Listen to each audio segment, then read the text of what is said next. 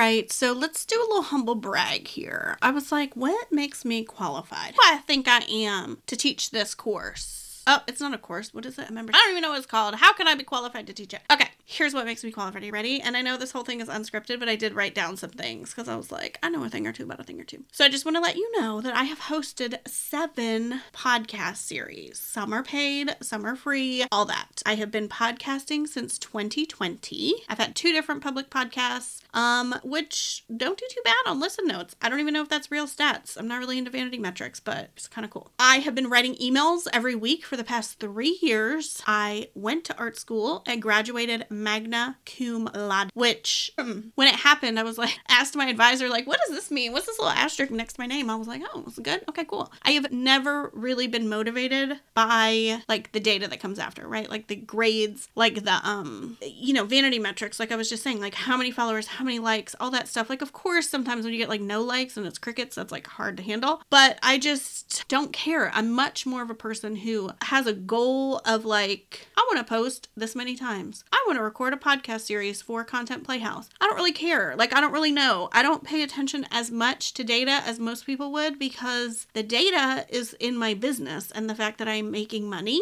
To me, that's like the only data I really care about. So anyways, I just wanted to toss that out there. And I mean, if you do care about that thing, that sort of thing, money is what I mean by that thing, the money, is that the gross revenue in my business last year was over 108K, slightly over. I mean, I don't think it was just worked out to 0.0. So it was like right around that mark. And it is just me working on it. I added my VA Emily last year to help me with podcast editing and show notes and some administrative stuff that I don't like doing. But I still make all my content and I do not have any desire to be an agency, right? I want to be me. I want to be off work when my kid gets off the bus. I usually am. Sometimes I want to do stuff.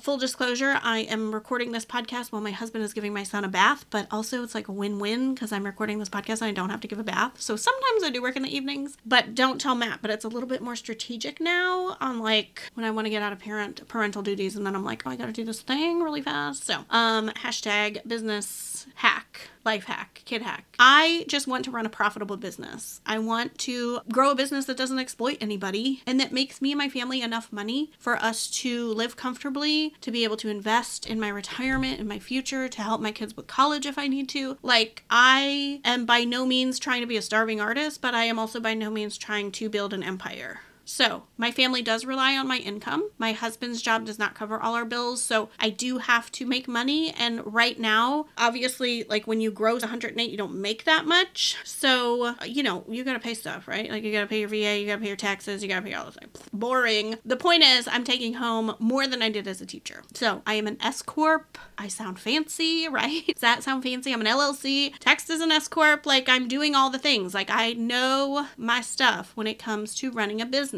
But I also know how to do it without all the online business BS. It's by treating people like humans and creating content or talking to people in a way that makes them feel seen, heard, and understood, and in a way that connects you to them as a person, not as a leader, as a cult leader who'd like just give me your money, as a person. That is what we do in Content Playhouse. And I'm not saying that everybody will make that much. This is by no means an income claim. Heck, I might not even make that much again this year. I don't know what's going to happen. I'm just doing my thing, and this is what's happening. Okay. And I also think that is why last year, when a lot of people were talking about in 2023 was really weird and they're struggling and they're not selling, my business was growing because I create relationships with people. I think that's a guess, by the way, because who really fucking knows? But am I qualified after that unscripted sort of listed out ramble? You be the judge.